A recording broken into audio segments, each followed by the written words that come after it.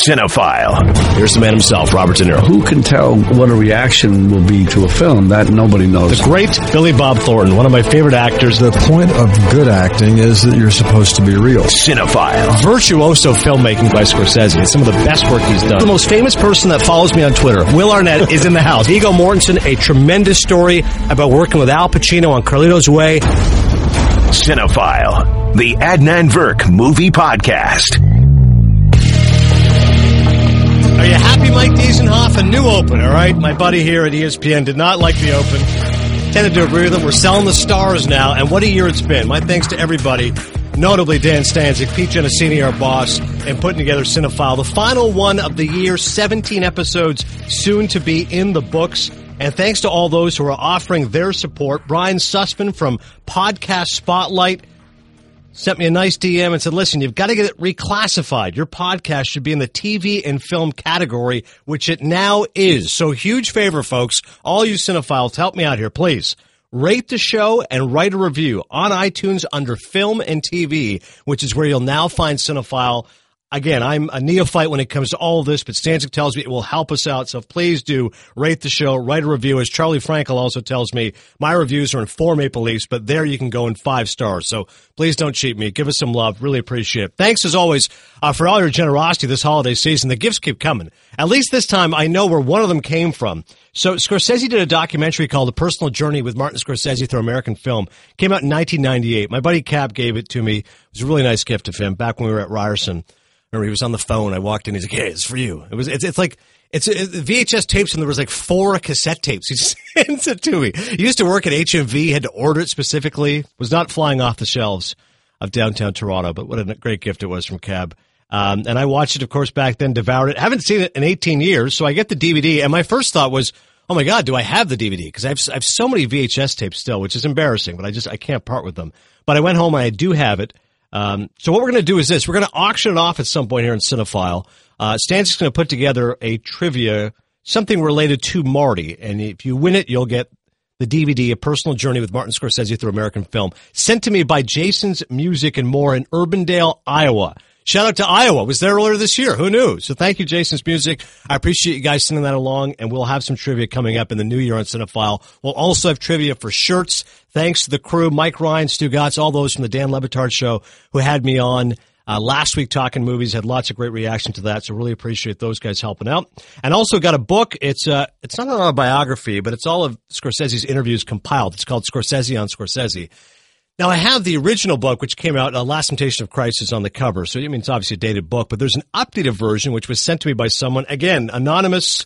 I thank you so much. I don't know who you are, but very generous of you. I have now passed along the old version I have to Stanzik. He's going to devour that. But thank you. This updated version has Gangs of New York and Bringing Out the Dead, and also Marty's documentary, My Voyage to Italy. So thank you very much for the gifts and the feedback. As always, very much appreciated from all of you.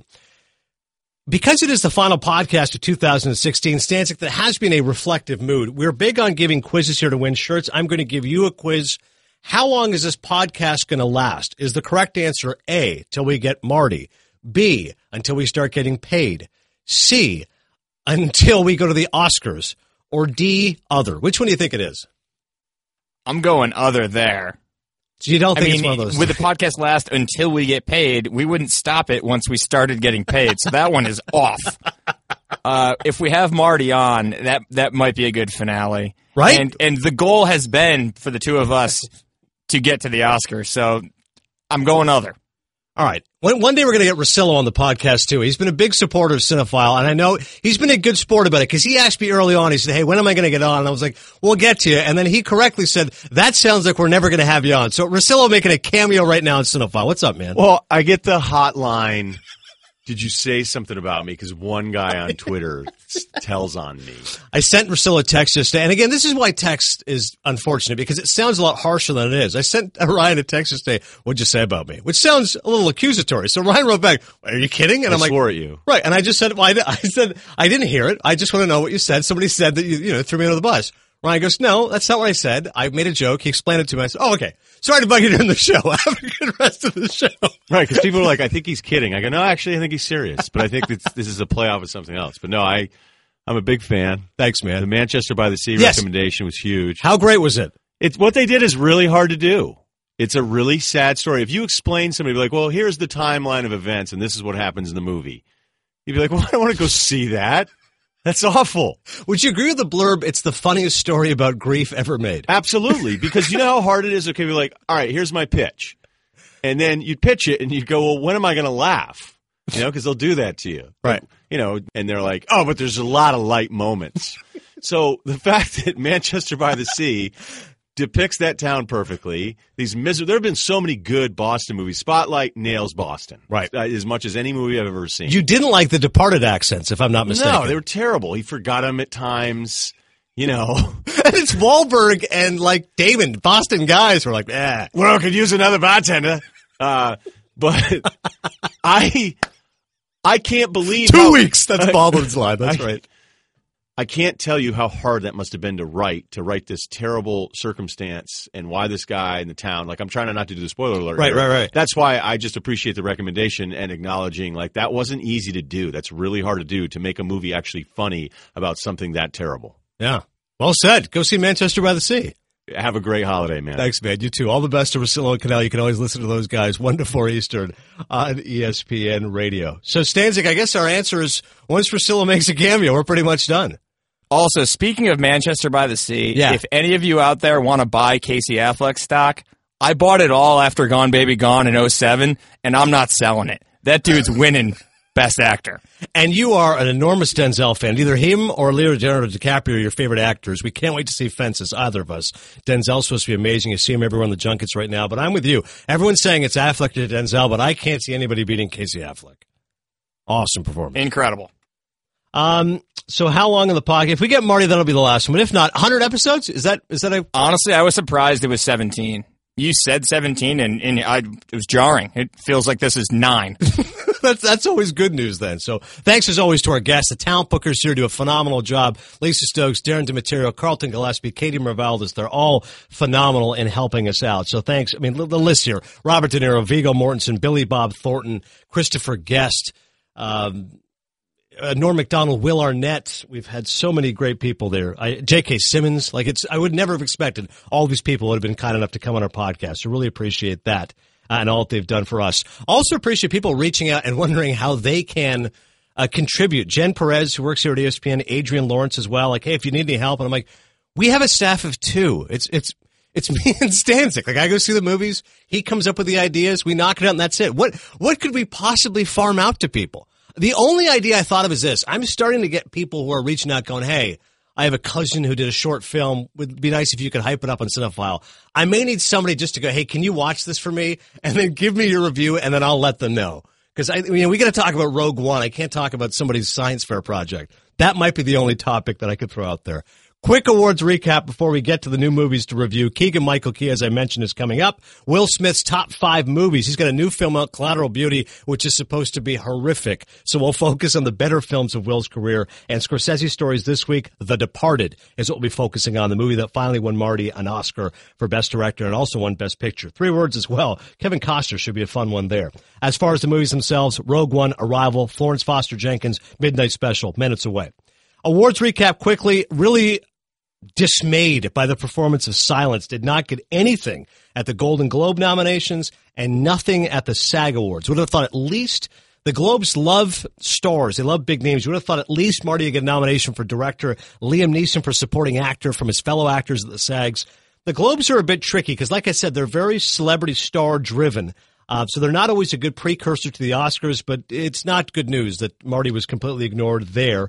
And as far as the SAGs, that's a better indicator of generally the acting Oscar winners. So because the Globe split it up there, best actor in a comedy or musical, best actor in a drama, obviously the SAGs do it the way the Oscars do it. There's just one best actor, one best actress, so on and so forth. So generally, if you want to know with your Oscar pools who's going to win the Oscar, go with the SAG Awards acting categories rather than the Globe acting categories. Having said that, one thing I was happy about, Sully was completely ignored. I think I gave it 2 or 2.5 Stanzik, but everything I'd read, GoldDerby.com, which I'm a part of, you can go check out my experts picks there. Tom O'Neill does a great job running the site. May want to get Tom on, I think, in the new year, because he's great with all this kind of stuff. So GoldDerby.com, all the things you need to know about the Oscars.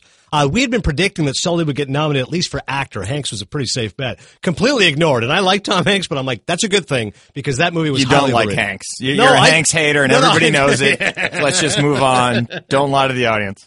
As far as loaded categories are concerned, how about the SAG Best Actor? Sterling K. Brown, who played Chris Darden in the wonderful People vs. O.J. Simpson. Courtney Vance, who's winning everything, played Johnny Cochran. He's probably going to win. Our guy, Bryan Cranston, awesome as LBJ and All the Way. And the two guys, either of which I would be thrilled to see them win. Riz Ahmed, who played Nas in The Night Of, and the one I'm really hoping for, John Turturro as John Stone in The Night Of. Night Of is just running again on HBO. If you have 8 hours to kill over the holidays, watch it. I don't have enough time to watch it in its entirety, but I did DVR it, just forwarded through some great scenes. I love Turturro's closing summation. Just some of the scenes in prison there with Nas are just chilling. I mean, it's just so well done. The Night Of, if you haven't seen it. Of those 5 Stanzik, who would you want to see win? You've seen all those 5 nominees. Oh, Cranston. Unreal. For sure. LBJ, just the thin lips and the underbite and the accent and the hair. I mean, he's phenomenal. Either way, the SAG Awards will be coming up, so look forward to that in the new year. Let's talk some movies, shall we? Rogue One, the first Star Wars standalone film in theaters, and I have to admit, I found it to be a huge disappointment. The first question people have for me is, well, how big a Star Wars fan are you? I have the originals, as I still like to call them, Star Wars, Empire Strikes Back, Return of the Jedi. I enjoy those very much, especially Empire Strikes Back. I think it's a great movie. As far as Lucas's films that they then made, the trilogy, the prequels, very disappointing. Jar Jar Binks, one of the worst characters of all time in motion picture history. Although when people say it's the worst idea ever in movies, there's only one answer here. And it's always the first thing that comes to mind, Stanzik. You know, earlier this year I mentioned Hitchcock Truffaut was one of the best movies I thought of this year. The worst film idea ever of my lifetime is when Gus Van Sant decided to do a shot-for-shot remake of Psycho with Vince Vaughn and Anne Heche. It was the stupidest thing I've ever seen. Came out in 98. Like, why anybody would think this is a great classic film, rather than just encourage people to see it with a documentary or in every interview say, hey, you should go watch Hitchcock's film Psycho. It really influenced me. No, we're going to remake it. Oh, is it a reinvention? Is there a new style? No, it's just shot for shot. We're just doing exactly what he did, except it'll be in color and inferior actors and just a complete story that lacks all the novelty in the original of the first one. Oh, okay. And then they added this bizarre scene with Vince Vaughn, which I can't get into over here, but it's just, that's the worst idea ever. It's up there with Jar Jar Binks. Regardless, I'm not a crazy Star Wars fan, but I like the movies. I thought last year's was terrific. I thought I had as an honorable mention one of the best pictures of the year. I thought J.J. Abrams did an excellent job of revitalizing the genre. I thought he had a good mix of nostalgia using Han Solo and Harrison Ford while also introducing new characters. I love the fact they're really preaching diversity. You know, you've got a Hispanic actor. You got Riz Ahmed, my guy from The Night Of, Pakistani Brit in the mix. You've got a woman here, Daisy Ridley. Now Felicity Jones is in the new one. You know, Lady Heroine is nice to see. Rather than just one black actor like Lando Calrissian from the originals, you've got Forrest Whitaker and other actors as well. So I like the fact that they're trying to be more inclusive. But the film itself was leaden. I found it drab. I found it dreary. And everything I had read going in was just that the third act is terrific. Takes some time to get there. Takes some time to get there is putting it lightly. I refrain from ever going to the bathroom during the movie. Stanzik and I have been to see a movie before, Gone Girl. I turn off my phone. I like to sit right in the middle. And whatever compulsion I have to use the bathroom, I fight it with the fury of 1,000 men. During this movie, since I was so bored and I just didn't care, I went to the restroom 3 times in the first hour and a half. Like, that's where you just go, I think I need to go. Okay, I'm just going to go because I don't think I'm missing much right now anyways. It's a bunch of weird-looking characters. I don't understand it. To me, I just think it lacks originality. It's this real cookie-cutter concept of characters who are not the same, but they're kind of the same. They're similar to the other characters, and we'll put them in a galaxy not far, far away, but close enough nearby. It's a neighborhood that's in the area. And it's kind of the same. And then we'll give you a couple tastes. No spoiler alert, but there's a major character from the past who does make an appearance, who's the best part of the movie, is only in it for 3 scenes. So we'll give you a little sampling, and that should be enough. It wasn't nearly enough for me. Is the third act good? Yeah, obviously there's a bunch of action there. That's where all the lightsabers start firing away, and you get lots of death and destruction and such. But listen, just because there's a good 30 minutes of action, that doesn't redeem the rest of the film. If I want a good, entertaining action movie, I'd watch Mad Max Fury Road. If I want a good sci-fi movie, I'd watch Guardians of the Galaxy, or I'd watch Arrival, which I'll talk about in a minute. I would not watch Rogue One. I'm giving it 1.5 Maple Leafs. It was a real disappointment for me. I'm facing quite a backlash here on Twitter. Not that I care. You can tweet me, as always, Adnan ESPN. Tell me how wrong I am. That's fine. But I regret seeing it. Thankfully, they have the same deal here in Central Connecticut, Stanzik. Not sure if you're aware. Same as when I went and saw Free State of Jones for $5.23. If you see a movie before noon, only $6. Plainville Cinemas here. I saw an 11:30 showing of Rogue One. $6. You know what?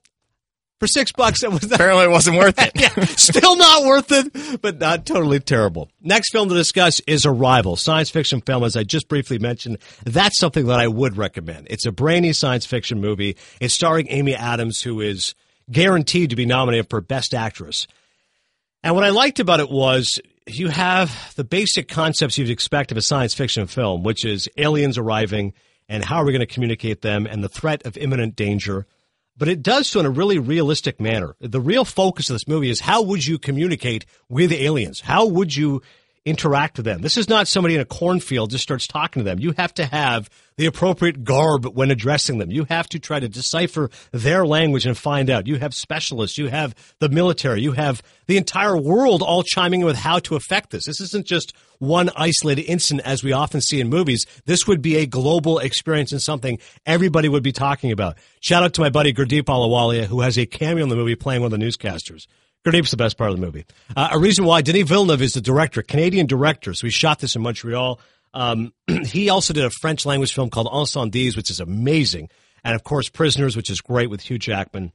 He's really a director to watch now. And obviously Villeneuve's making his imprint now in America with this kind of a film. But I thought it was brainy and it took chances. And I understand, Stanzik, some might say it's a little bit slow moving for them because they're expecting a science fiction film, which is going to have spectacle. I thought it had enough spectacle, but it's a slow burn. It's churning towards the climax, and I thought the way that was revealed took its time, but rather than tedious, I enjoyed the journey, and I appreciated the fact they didn't go for easy thrills. I thought it was a really smart way to approach the subject matter. Yeah, I didn't even think of it that way. I'm not a sci-fi guy. I know you're not either, so I didn't think of it from a lack of action perspective, and there's certainly not much action at all. Right. But I'm a communication guy, so I was fascinated with how would you try to communicate with someone that doesn't talk your language or isn't from your planet. Right. It was kind of cute. I don't know if you loved it or hated it, that they called the two aliens they were trying to talk to Abbott and Costello. Oh, that's pretty good. Yeah, I like that. Pretty good. Jeremy Renner, not great. Yeah, it didn't have much to do. Kind of Amy Adams, awesome. But it changed how we perceive time, which I really thought was well done. Yeah, I think it's a smart film. I give it 3 Maple Leafs. Go check out Arrival if you're into that kind of film. Like Stanzik said, there's not an excess of action, but I think it's a smart science fiction film, and it has a chance at least at a Best Picture nomination, which would be nice to see. A real surprise for me was Florence Foster Jenkins. You see the poster, it's Meryl Streep in period costume and Hugh Grant, and you go, yeah, pass. Now, I mean, Meryl Streep's a brilliant actress, the greatest actress of all time. And I would argue, in fact, as far as like definitive categories in film, as far as best director and who's number 2 and screenwriter and actor, I think the greatest gap is for actress 1 versus actress 2. Like it's Meryl, and if you want to throw in Katharine Hepburn at 2 with her 4 Academy Awards, I'm all for it. And she's great and has had many wonderful performances, like the Philadelphia Story in particular for me. But I think Meryl's number 1 and unquestioned. And you watch 10 minutes of Florence Foster Jenkins, and you go, yeah, of course, Meryl does it again. Going to get another Oscar nomination. She's not going to win, but absolutely deserves it. And I watched the trailer to see if it's something I'd be interested in, and the trailer's hilarious. What it's about is a woman back in the 50s who loves to sing. It's her greatest motivation and enthusiasm in life, but her ambition far exceeds her talent. She is, to put it lightly, an atrocious singer. But her doting and devoted husband, Hugh Grant, because they're part of upper-class culture, and Florence Foster Jenkins, who is the title character, played by Meryl Streep, has a lot of money. So they put on these dinner parties, and Hugh Grant knows it's this very insular community. They all know that she's bad, but to support her, they all tell her she's great, because in her mind, she thinks she's great. And it's not that she has some sort of, like, mental difficulty. She's not, I don't think she's handicapped in any way, but she is delusional. What she's singing sounds a lot better to her than what people are hearing. And to keep up the facade of this, Hugh Grant is a very loving husband, keeps these friends and family who tell her how great she is and bravo and wonderful and all the rest of it. What happens is that her ambition, as I said, exceeds her talent, and she wants to be able to sing on a larger scale and wants to play Carnegie Hall. And Hugh Grant realizes, well, hang on a second. This is now a situation I cannot control. I can control dinner parties. I can pay people off to tell her that she's good. But I can't control the media. If you play Carnegie Hall, someone from the New York Times is going to go there, and they're going to rip you, and it's a disaster. How do I control this? So he's trying to finesse that situation, but it's what she wants. She's also dealing with her own illness. Hugh Grant has a backstory, which I will also not reveal, which also is important to the story. But it's one of those movies that you'd say it's an old-fashioned love story, but it's done in a really intelligent manner and an entertaining way. I'm telling you see the poster and you go, period piece in the 50s, no thanks. But it's really funny because the scenes where she's singing are just so wildly bad. We all know we have at least one bad singer in the family or somebody in the social circle. And the amusement that is garnered from seeing Meryl Streep, the greatest actress of all time, singing opera but in a bad manner. Like, that takes a real talent because she had to learn how to sing opera, I'm assuming, but then sing opera in a really bad way, in a tone-deaf manner. It's like, and the people are just laughing their faces off at her, but they're trying to stifle their own laughter. It's amazing. And Hugh Grant, I remember hearing back in August getting Oscar buzz, and I go, Hugh Grant's getting Oscar buzz? Like, what would be the best performance of his career prior to now? But he's going to get nominated for Best Supporting Actor. He's terrific in it. I mean, he's made a real strides from the foppish character always stammering in 4 Weddings and a Funeral. It's a really mature character who is doting and loving, and it's a good movie to watch with your mom or somebody who may enjoy a film of that era. Stephen Frears is the director, did The Queen, did The Grifters. So he's an accomplished director and did a really good job with Florence Foster Jenkins. I give it 3 Maple Leafs. Last one, Midnight Special. This came out earlier in 2016. It's now available on HBO. Florence Foster Jenkins currently available on DirecTV or on DVD. Midnight Special is a film from Jeff Nichols. We reviewed his previous film, Loving, on The Last Cinephile. This was a movie that came out earlier in the year. The best reason to see it is the cast and the great Michael Shannon. Odd and unsettling as always, because what else would you expect from Michael Shannon? That's our guy. It's about a young boy, his son, who has some sort of powers that emanate from his eyes. These blue streams come out. So that's why he has to have goggles covering his eyes. And what I liked about the movie is it hits the ground running. There's no needless exposition. There's no explanation of it. All you know is his father is taking his son somewhere away from a religious cult and the military, and we don't know why except that he has special powers. And away we go. And Joel Edgerton is his friend helping him. Of course, he's in Loving, the other Nichols film that I mentioned. He's going to get nominated for Best Actor. You've also got Adam Driver in the film trying to figure out what's going on. And Midnight Special, this is one of those movies that's all about being a triumph of mood. And I don't think the payoff is worth necessarily the journey. You know, kind of like Arrival, what Stanzik and I are saying, if you expect this big cathartic finale, then I think you're going to get disappointed. But if you want a movie which is all about mood and being unsettled and paranoid and intrigue, then I think Midnight Special does an excellent job of that. Leah Greenblatt of Entertainment Weekly, the film critic there, put it in her top 10 movies of the year. I wouldn't like it that much. I gave it 3 stars, but that's a good example of a cast who, if they buy in, can elevate material which in other hands wouldn't be as strong. So kudos to Jeff Nichols, who's had a strong year with Midnight Special and Loving. Check it out right now on HBO. You're listening to Cinephile, the Adnan Virk movie podcast, and a thrill to be joined by Keegan-Michael Key, the Emmy Award winner for his work on Comedy Central's Key and Peele, and also a big-time sports fan. I'm going to ask you about the fact that you look like James Franklin, the Penn State ties, and the fact you're on College Game Day. But how about this, Keegan-Michael? Radio interview on Friday, Seahawks head coach Pete Carroll referenced a sketch you did on Key and Peele to explain why his defensive lineman Michael Bennett was flagged for an excessive celebration. To put it mildly, he did one too many pumps. What is your reaction when you hear something like this? I would like to say I would like to not be a troublemaker, but at the end of the day, I'm so proud of them. I'm so proud that Jordan and I are in a position to maybe we're the beginning of the insurgency against the No Fun League. You know what I mean? It's like we weren't even trying. I mean, it was just an observation that Jordan had made when he was writing the sketch, and we had no idea it was going to catch on like this. And I always want to in this case, I also always want to give props to Lance Moore when he was playing for the Saints, because Lance Moore is the first person to do this. He and Kenny Stills did a very elaborate routine based off of our sketch about 3 seasons ago, and it looks now like the floodgates have opened, because we've got Von Miller did it, and Michael Bennett did it, and Antonio Brown did it, and I'm going to have to give all these guys critiques at some point in time, but just let them know how to do it more accurately. But what I'm looking for is the person who's really going to break the seal and go 4 pumps. I don't know what's going to happen. I don't know what that fine's going to look like, but I don't know, Adnan. That might be pushing the envelope, but we'll see. Or should I say, pumping the envelope? For that matter. Exactly. Well said, man. I have a close friend of mine who is, as I would put it, or he himself puts it, a light-skinned brother. So he takes offense when people always think he looks like a light-skinned black actor. Now, in your case, the fact when you played James Franklin, I was like, all right, I want to know what your reaction was. Did you first see the resemblance, or someone mentioned it to you and you were like, yeah, I guess this isn't one of those, oh, yeah, the black guy looks like the other black guy, or did you actually go, yeah, you know what, put glasses on me, I could actually imitate this guy? Yeah, I think a lot of it I think a lot of it has to do with really, I guess it does have to do with skin tone. It's the manner in which our skin color is similar. Other than that, I think you know what it is. Our eyes are very similar. So when somebody had pointed it out to me, I went, you know what, we do look alike. I actually think we have very similar, if I may use the word, lineaments. That's my 50-cent word for the day. I like 50-cent word for the day. Lineament. I just had an aneurysm, by the way, coming up with that word from high school vocabulary. So that's, but like our features, there are some features that are similar. I think our eyes are the same. We're both kind of high energy guys, and that was why everybody on the team went, oh, he looks a lot like Coach. I think I would like to say they meant it in regard to our features less than that just fact. Oh, two light-skinned black guys, they all look alike. People, yeah. I know. Trust me. I've heard that. Let me see. How many nickels would it take? Yes, right. I'd be a millionaire. I'd be a millionaire. You'll probably get like even stupider ones. Like, hey, you kind of look like Danny Glover. You're like, what? Like that makes no sense. Exactly. Yeah. Or my brother and I, who look nothing alike, and people are just like, oh, you guys. Oh, so how far apart? Like, look at you guys. You look so alike. I'm like, look again. Look again. I'm just going to give you one chance to look again a little harder.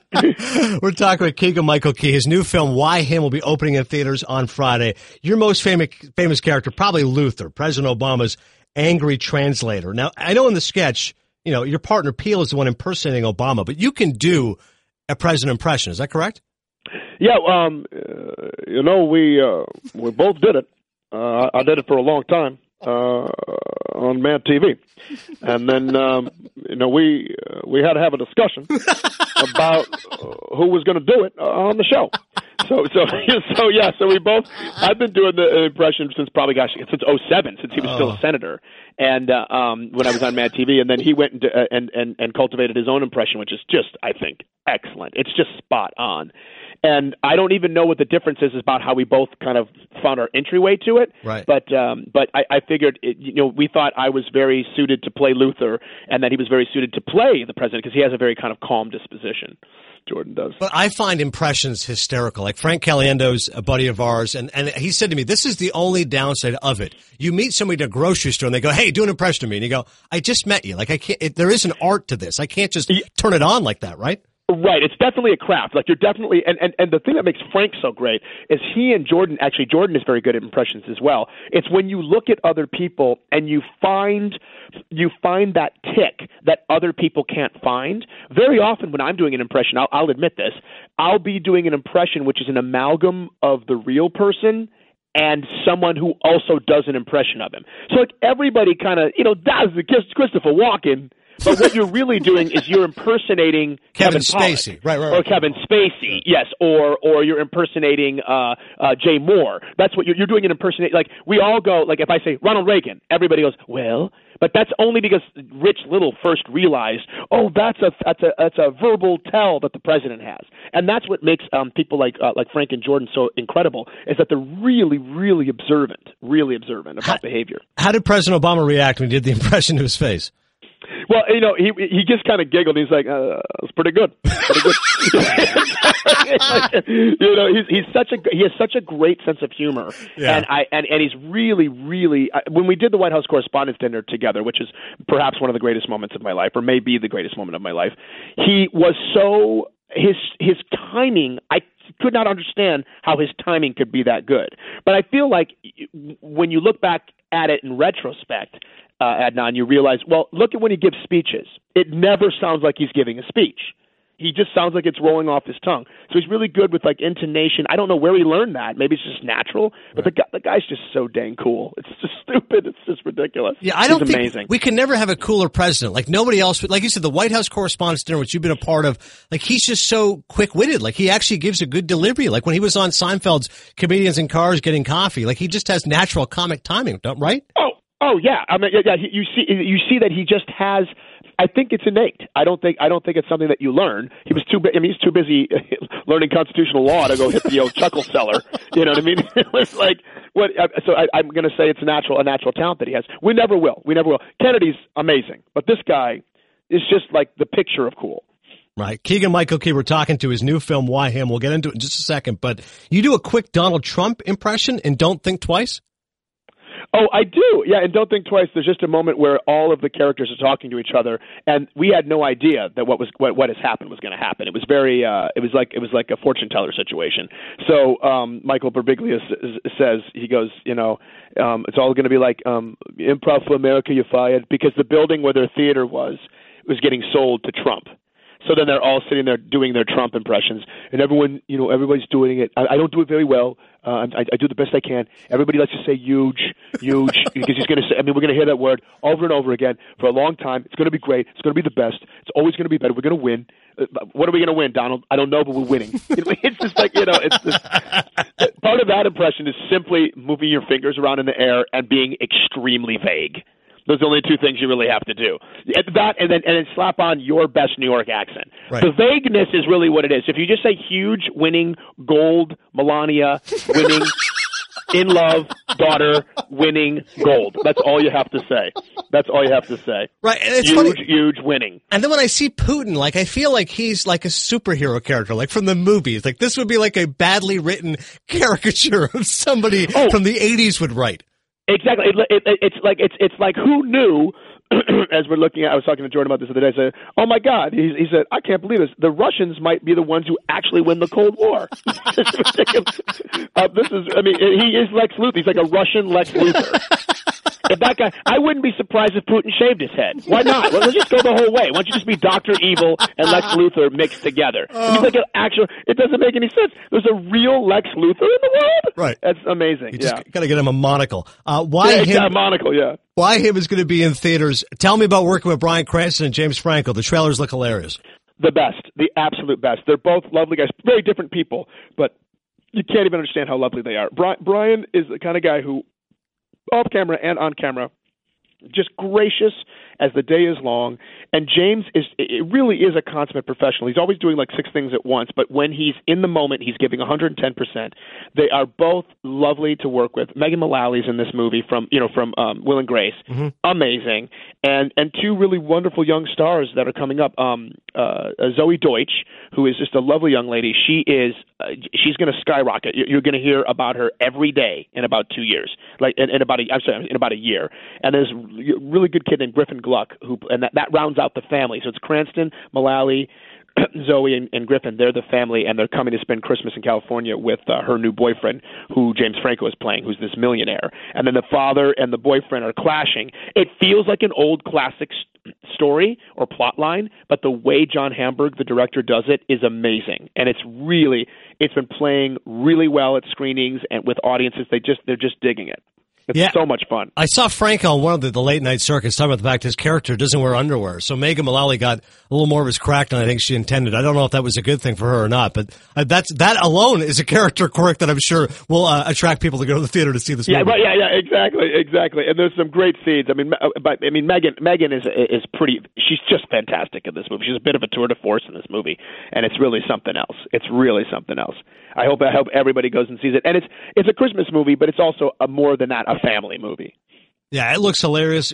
Go check out Why Him in theaters. Keegan-Michael Key. You can find him on Twitter at Keegan M. Key. We haven't had the pleasure of meeting, but I know you came to ESPN and people raved about you, said you're a genuinely good guy. I'm thrilled for your success, man. Seeing what Key and Peele has done. Keanu, the movie, now seeing in other films as well. So I really appreciate you coming on Cinephile, and hopefully we can meet sometime in Bristol. Oh, Adnan, I'm coming out there. No, I have to hang out with Jamel Hill anyway, because she's my buddy from Detroit, so we just have to hang out. So I'll be making frequent trips to Bristol so we can eat chili fries. So, all right. I can't wait. Thank you, man. I appreciate it. All right, well, take care, man. You take care. Bye-bye. Actors Showcase. Will Smith has a new film, Collateral Beauty, out. I'm not going to see it. It's got 13% on Rotten Tomatoes. Everyone's saying it's a massive dud. So instead, let's focus on the positive when it comes to Will Smith for our boy Drew Brooks. Sadly, well, I won't get no spoilers. Number 5, 6 Degrees of Separation.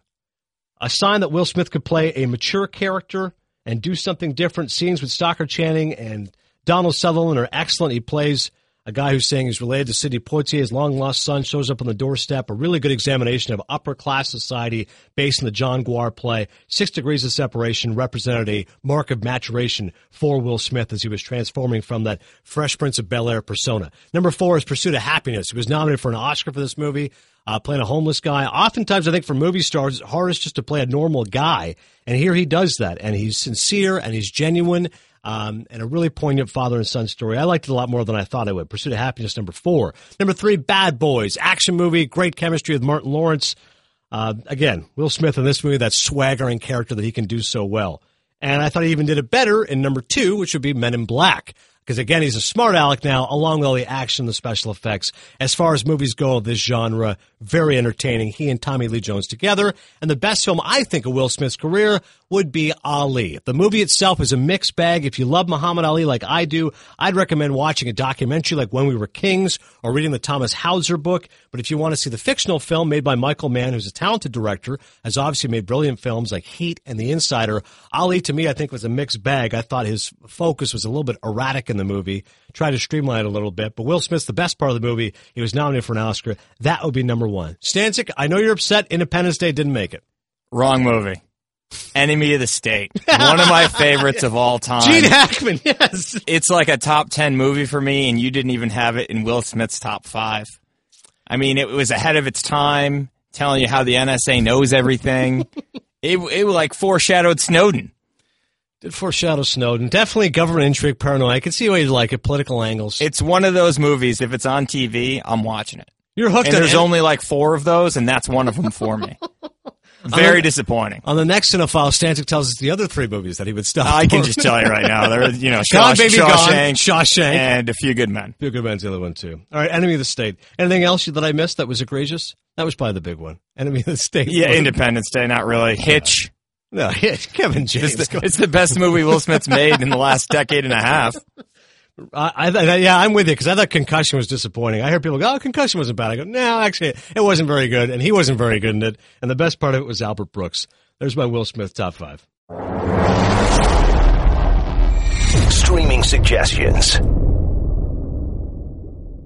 So these ones are leaving at the end of the month. So you've only got a week or so here to watch these. Dog Day Afternoon, as I've mentioned previously on Cinephile, it's one of my favorite Al Pacino performances. Neil Everett's a SportsCenter anchor here. He says his favorite movie of Pacino's is Dog Day Afternoon. He'll be leaving HBO in about 10 days. Michael Caine does a terrific job on a show called Center Stage. You can watch it on the Yes Network, and he interviews actors. Jeff Daniels was a recent guest, and he asked Jeff Daniels what's motivated him to acting. He goes, honestly, I blame Pacino and Dog Day Afternoon. That's what got me started on this whole crazy journey. If a guy like Jeff Daniels is saying Pacino and Dog Day Afternoon inspired him to be an actor, then go ahead and check it out. It's such an awesome movie. Sidney Lumet directed it, and a great script as well. I'm so surprised that you just got through an entire Dog Day Afternoon. Attica! Thank you. Attica! Okay. Say Anything. I don't watch a lot of romantic comedies. Admittedly, it's a hole in my resume, but I do like Say Anything, a sweet teen romance from the 80s. It's with John Cusack, Ione Skye, John Mahoney, Frasier. The iconic scene where he puts the ghetto blaster on his forehead and they play Peter Gabriel's In Your Eyes. Check out Say Anything if you know that kind of stuff. You want a weird movie? How about Naked Lunch? David Cronenberg, before he hooked up and started making great movies with Viggo Mortensen like A History of Violence and Eastern Promises, was an expert in Canada at making eccentric films. Naked Lunch is one of those types of movies. If you know the source material, you know how strange it is, but go ahead and see it if you want something a little bit different. And, of course, Scent of a Woman. I was once asked about a favorite guilty pleasure movie. I listed it, to which Stanczyk immediately tweeted me back and said, that's not a guilty pleasure. That's just a great movie. The reason I put it as a guilty pleasure is those who knock it say the last 30 minutes is just Pacino grandstanding and hoo-hawing his way to the Oscars, which is a fair criticism, but I think it's just so entertaining and so funny. And prior to that, I actually think it's really well acted. Ebert has a great review of Scent of a Woman in which he explains why it's one of Pacino's bravest and riskiest performances, because Frank Slade comes on so strong at the beginning with so much profanity and anger and rage. For him to then make himself likable is a real trick that only a great actor can do, and Al does it in Scent of a Woman. Quick note on that one, a young Philip Seymour Hoffman. Yes, amazing. It was dark. I couldn't see. I didn't have my glasses. I didn't have my contacts in. Yeah, he's hilarious in that, playing the character who's not really helping out Chris O'Donnell in the movie. A Scorsese story. The film that finally won Martin Scorsese an Oscar. It has been one of the great injustices, the great miscarriages of justice in cinematic history. How could Alfred Hitchcock never win a Best Director Oscar? And how until 2006 had Martin Scorsese never won a Best Director Oscar? Never was even nominated for Best Director for Mean Streets or Taxi Driver. Nominated for Raging Bull, loses to Robert Redford, actor turned director. Nominated for Goodfellas, loses to actor turned director Kevin Costner. Nominated for Last Temptation of Christ, did not win. Of course, then he went on this journey of making these period pieces, epic movies with a lot of money. Gangs of New York, a flawed masterpiece for many. The Aviator, beautiful looking, didn't have the substance, perhaps, as some of Scorsese's best films. So in 2006, he said, the hell with all that. I'm going back to my roots. I'm making a gangster movie. I'm making a true crime movie. It's a lean, mean, snarling machine. And I remember some great reviews in the past, reading them going, hey, Scorsese kind of went on this adventure of making different films. Bringing Out the Dead was kind of a rekindling with Paul Schrader. Almost a Taxi Driver updated with Nicolas Cage as this burnt-out ambulance driver. Gangs of New York, again, people focused the length was too much. The Cameron Diaz subplot didn't work. All right, Aviator was good, but it's set in the 40s. It doesn't have the criminal element you'd expect of a Marty movie. The Departed is one that all the critics said, oh, yeah, this is what Marty does better than anybody. And rather than going from New York, this time he set the story in the mean streets of Boston. So it didn't feel like a retread. It was like he was going back to what he does best, these crime stories. And as he himself said, focusing on stories of trust and betrayal, but doing it now in Boston and doing it with actors he didn't normally work with. That's the part of the shame for me when he won. I was like, man, I wish it'd been for Goodfellas, because with Pesci and De Niro, those are the guys, and Keitel, those are the guys you think of with Marty. You don't think of Matt Damon or Jack Nicholson, but you do think of Leonardo DiCaprio, one of the 5 movies he made with Marty. And I would think Marty, I think he knew what he was getting with Leo. In Gangs of New York, he was just a boy kind of who gets overwhelmed by Daniel Day-Lewis's character, both on the screen and off the screen. I just thought Day-Lewis was so amazing as Bill the Butcher. It really diminished Leo. I thought he was excellent in The Aviator at capturing Howard Hughes, especially at that boyish time. But I thought Leo in The Departed was amazing. I really thought at that point, him and Scorsese reached a new level of chemistry. And Marty's ability to extract that performance from Leo, the scenes where he's just so conflicted and so frustrated and angered by what's going on, the way he externalizes all the internal turmoil with the scenes with Vera Farmiga, or later on when he's talking to their actors. Like, I thought DiCaprio was brilliant in this movie. And even later when he confronts Matt Damon, the rage with which he's saying in his voice, I thought it was palpable and how good he was. Nicholson is only in the movie, the shooting schedule was 1/5 of 99 days, and they had a bit of a power struggle with Marty when he was on set. Obviously, they respect each other, but Nicholson said, I want my character to be bigger. So he wanted some scenes rewritten. He wanted his character to have a bigger role. And as Michael Ballhaus said, the director of photography, who also worked with Marty on Goodfellas, the problem then was that Nicholson wanted to diminish other characters.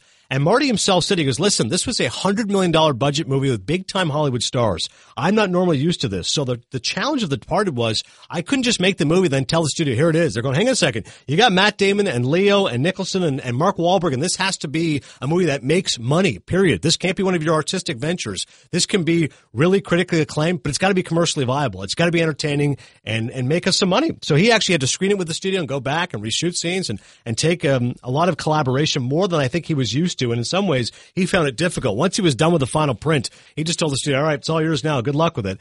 He joked in his Oscar speech, it's the first time I had a real script, because Bill Monahan, who wrote the script, it's much more conventional in terms of, all right, good guys, bad guys, here's plot A, plot B, and all kind of doves together. You look at some of his earlier films, like Mean Streets is an impressionistic movie. It's just about a bunch of guys growing up. Raging Bull is Jake LaMotta's life, but it's not necessarily a conventional story. A lot of his movies are atypical, but The Departed actually follows a story. Like, it's a really straightforward story. This guy's a rat. This guy's a cop. This is how they're going to intersect, and away we go. But the way he's able to just engineer the classic Scorsese energy, the fact he knows those mean streets, yet it still feels reinvigorated because of the new climate. Nicholson, for some, is a little bit broad, but I think he's entertaining in the movie. Wahlberg was the real revelation. He got nominated for Best Supporting Actor.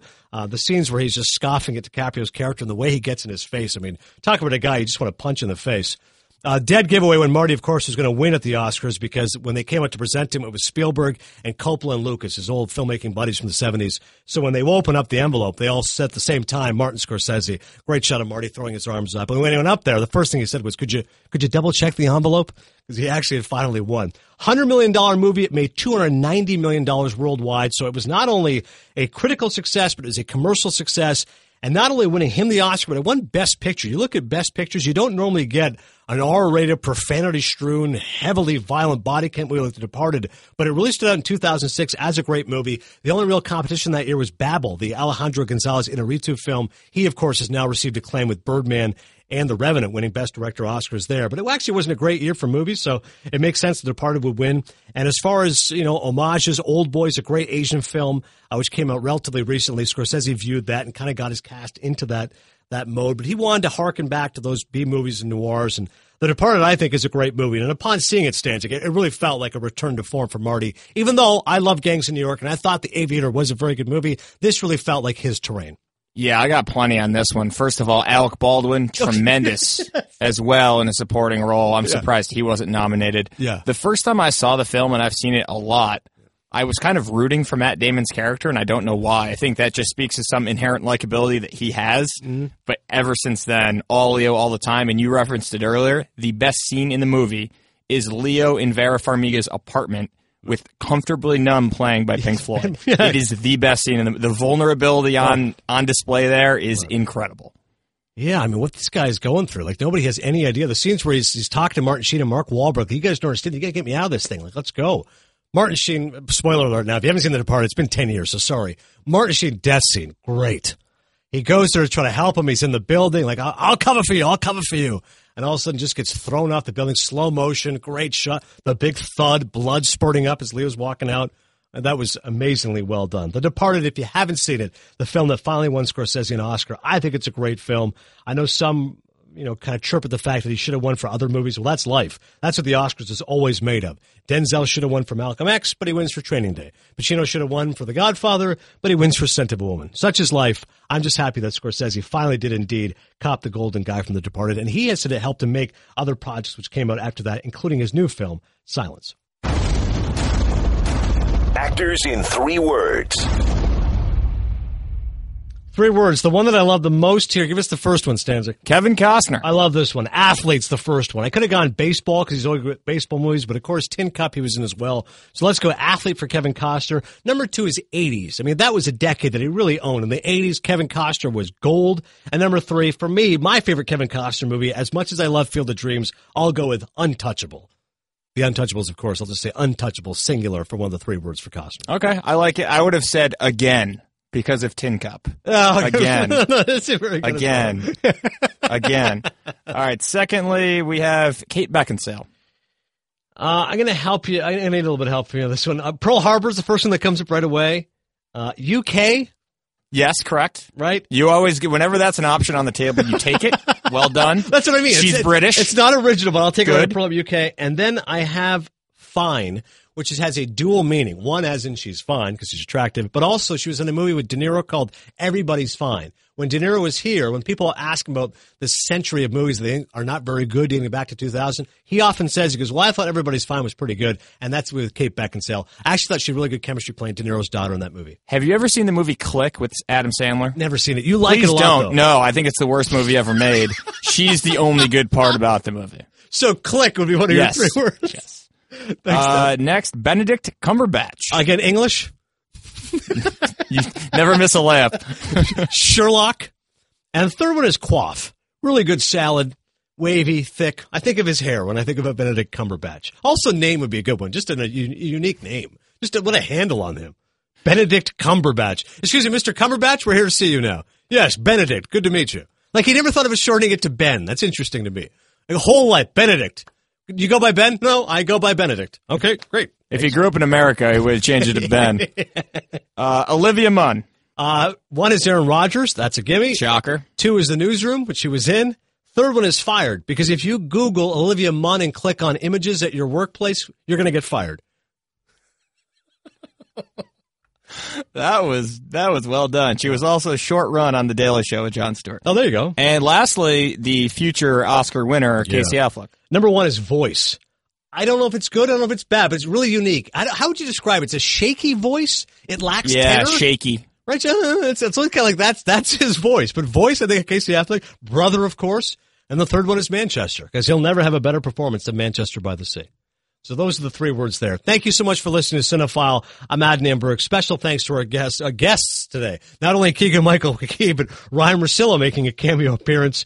Thanks, as always, for your support. Once again, thank you to Brian Sussman at Podcast Spotlight for having us now redirected. So now go to iTunes. We're under Film and TV. We're going to try to chart top 25, rate the show, and write a review. 5 stars or 4 Maple Leafs. Tons of great guests coming in the new year on Cinephile. Owen Gleiberman, the chief film critic at Variety. Going to try to get Jamie Foxx on. He's got a new movie coming out in the middle of January. And also, by the time we talk next, I'll have seen all the big movies. So Silence and La La Land and Fences.